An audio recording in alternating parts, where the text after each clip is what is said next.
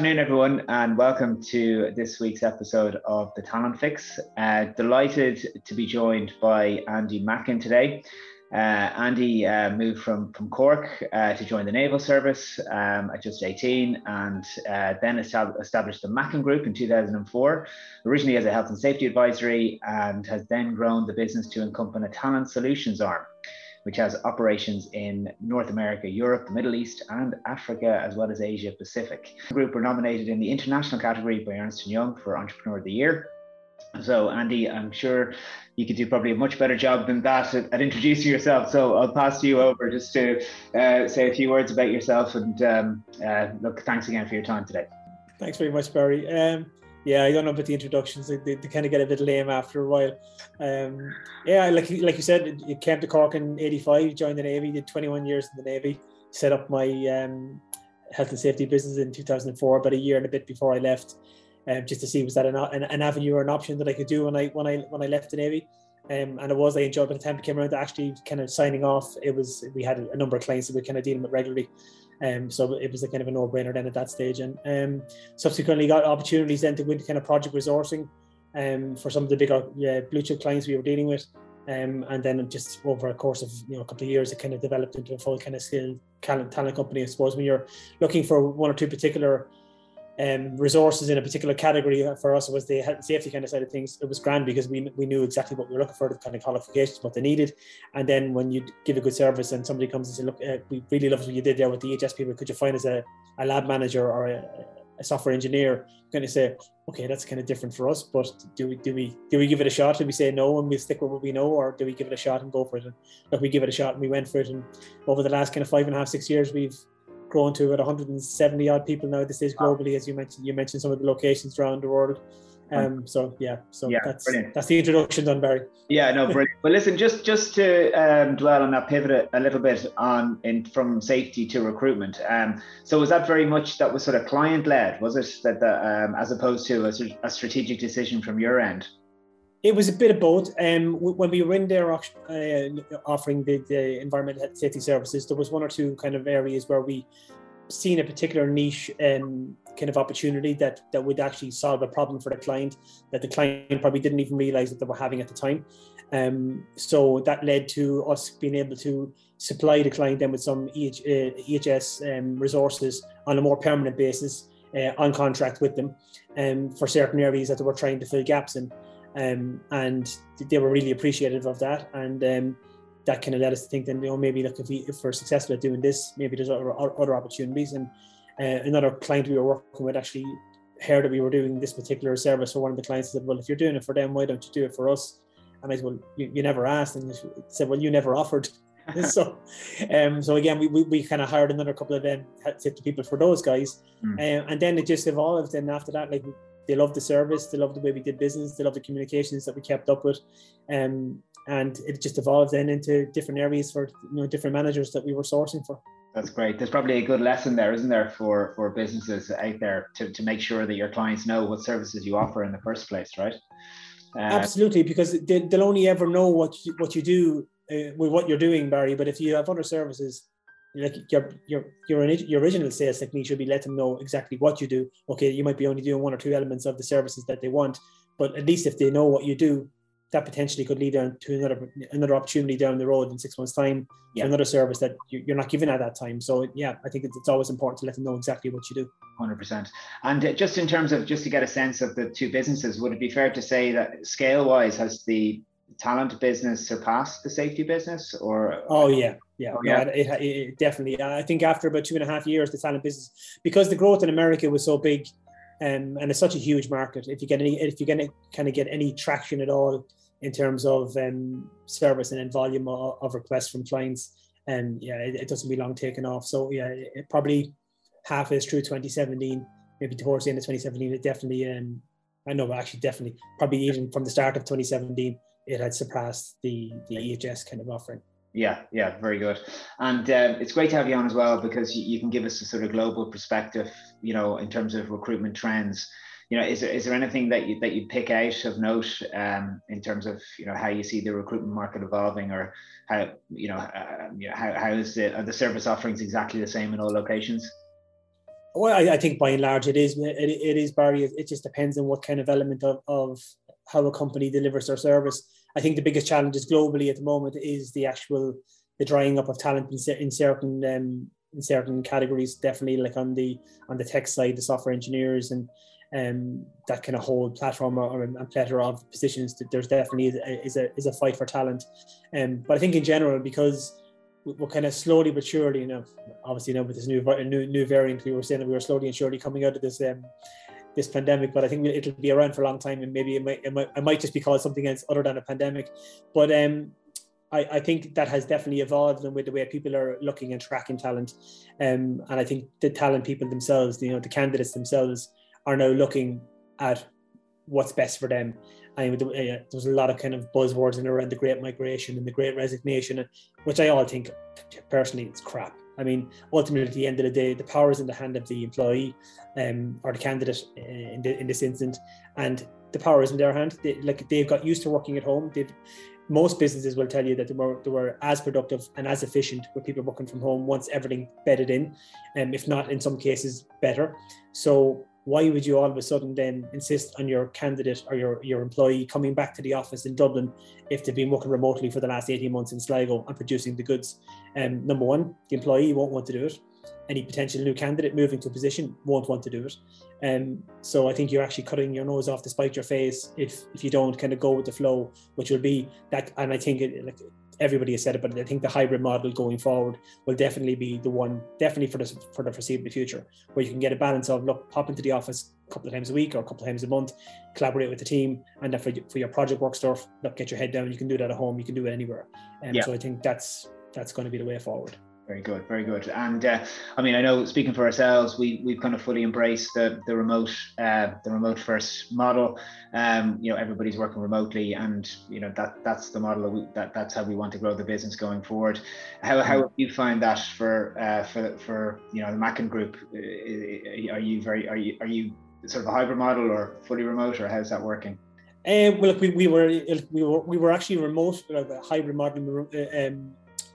Prior to COVID, because a lot of the teams that we manage in the US would have been remote anyway, Barry. So it was an easy transition for us, even on the health and safety side of things, to transition to a kind of a fully remote model when the pandemic hit first, and then obviously as it has evolved and things have eased a small bit, and definitely we've gone back more to the hybrid model. And I think the hybrid model, but for us, will definitely be here to stay, because I think on the EHS side of things, there is times when you need no distractions and you need to get your head down to produce documents and stuff like that. So that's ideal times to be working at home. And then there's elements when you need to be involved with your team and collaborate on new products or services that you want to offer to your clients. So it's very hard to do that remotely. It's great when you have a bit of energy in a room and people are bouncing ideas off each other. The talent side is probably easier because, again, a lot of the positions that we were recruiting for in the last 18 months were fully remote. And a lot of the new ones that are coming in there's an element of that hybrid model. So I think that's, like I said, that hybrid model is going to be here to stay. And I think the remote model in certain positions will stay as well, because companies have got used to not having people in the office all the time. There's certain industries that kind of feel, I think themselves, that they feel that they have to have people in the office. But like I said, if they don't take a step back and look at it, they potentially will lose a lot of high net worth individuals for their business, because they're just not going to sit in traffic on the M50 anymore for 2 hours in the morning, going in and coming home and traveling from the likes of Kilkenny in those areas every 5 days a week. It's just not going to be an option.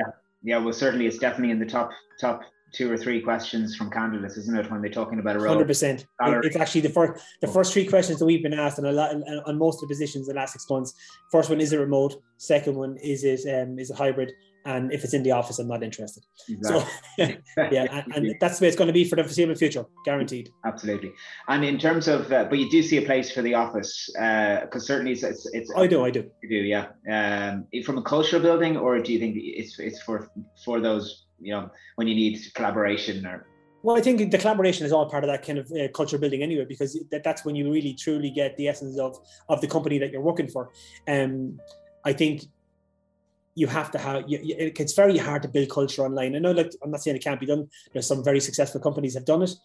But I think as a global trend for 100% of the businesses out there in the world, I think it's not going to be possible. And there's always going to be elements of businesses that have to have people on site, like research facilities, product manufacturing. Like it's just not possible to have those companies working remotely. So yeah, I think for those companies to build culture within their organizations, they're going to have people in. Companies that don't, I think if they embrace the kind of a hybrid model where they do come in for time, they'll definitely embed their culture much more successfully, I think, than trying to do it remotely. Sure. And I suppose that leads us kind of neatly on to recruitment challenges. What do you think what are the major challenges? I know we've talked about, simple availability of talent, but what do you think the major challenges are facing businesses today? Well, it's twofold. I mean, we kind of briefly touched on it. If the employers don't have realistic expectations of what the roles that they're setting out are, and the job spec that goes with it, I think they won't be sourcing, or they'll have a lot more difficulty in sourcing the correct talent for the positions that they want. So I think that's a challenge for the employers. For the candidates, I think, like I said, I think the power is in their hands, because they can now choose from a work-life balance what's going to work for those guys, what's going to work for them, their family. Like I said, the ridiculous commutes and stuff. Most people are just not going to do that. But there will be an element of they're going to have to make certain decisions based on career and promotion and how they look at their next opportunity after the position that they're in at the moment. But I think the biggest challenges are like employers being unrealistic, the drying up of talent in certain positions.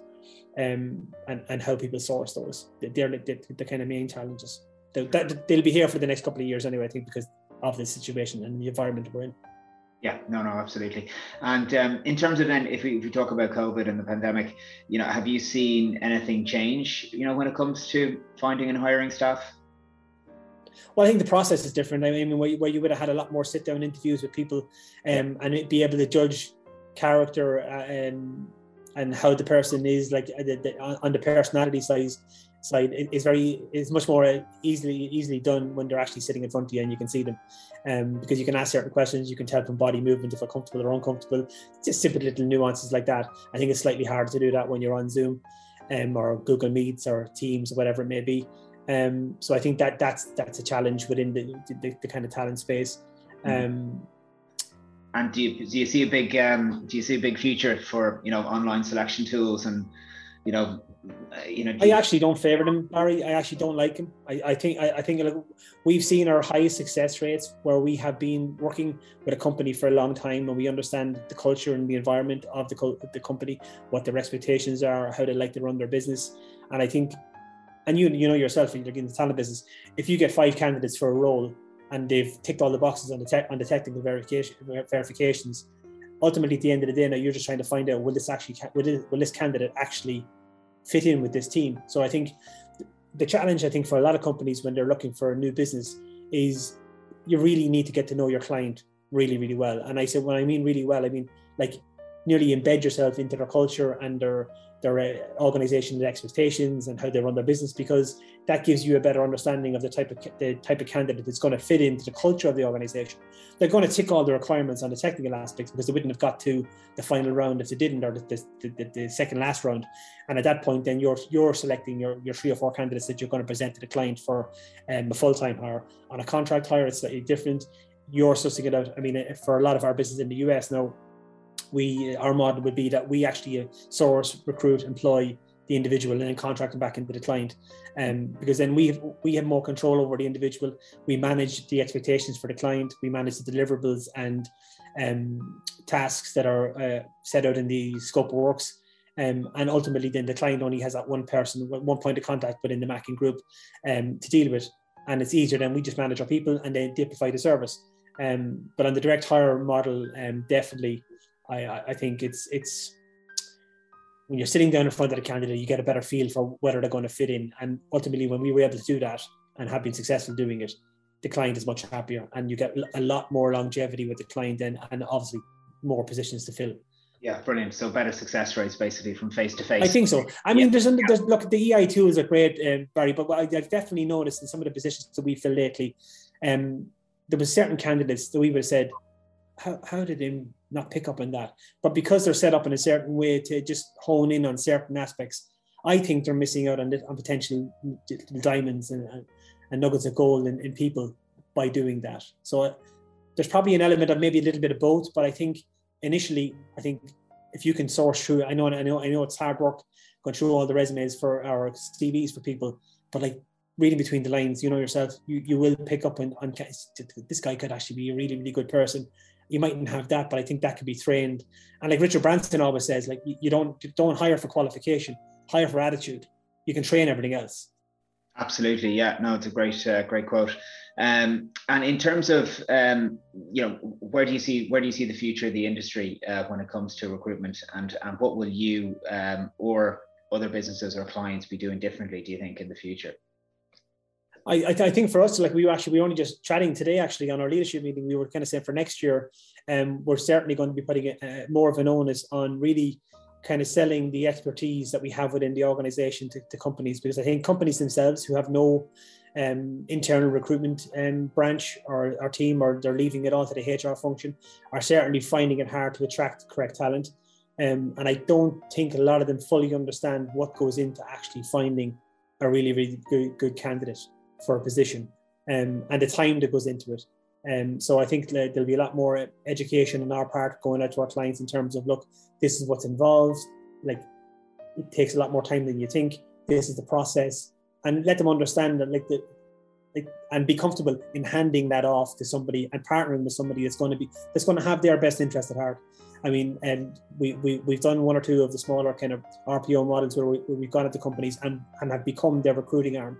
And that's something that we're going to double down on next year, because I think we've got huge value and huge knowledge and experience to add to a company, and it can take a lot of headaches off their plate.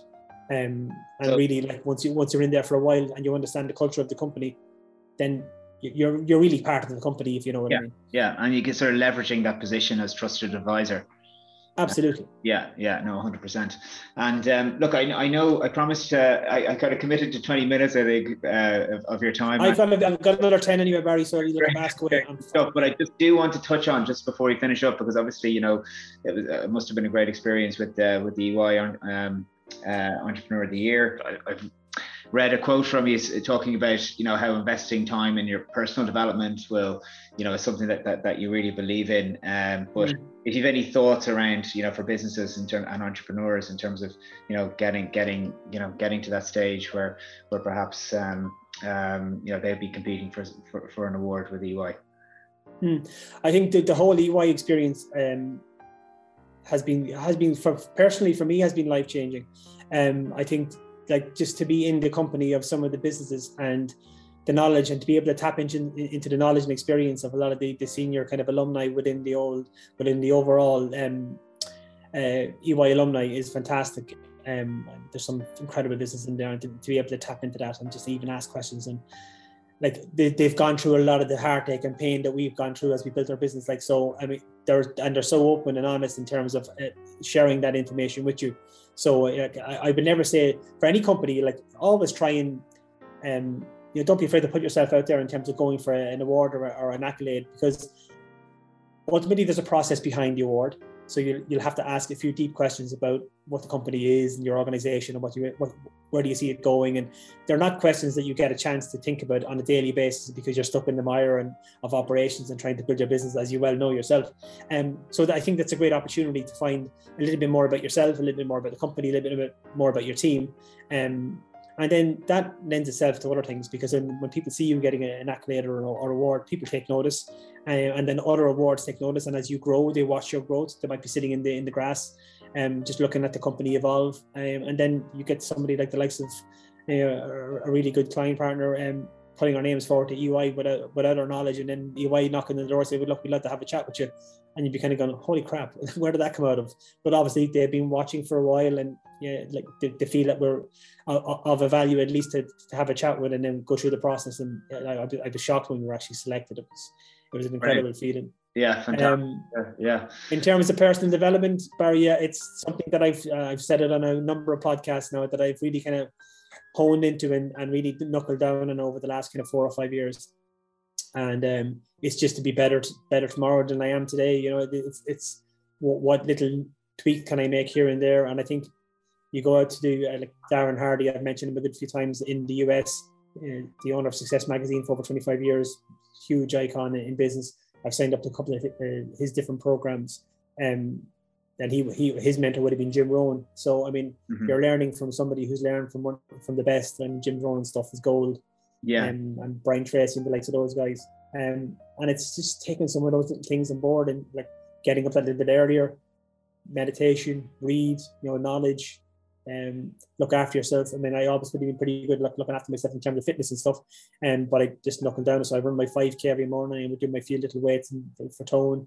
I come home, have my breakfast, check my meetings with Asia, come in, head to the office, and like my day is mapped out now more than it ever was. Like when you look at my calendar, there's very few slots, and you've probably seen that when you're trying to grab me, but I leave a few blank ones here and there. But I think, just more structure around your day to day. It sounds like you have a good background in that, though, from the Navy, do you?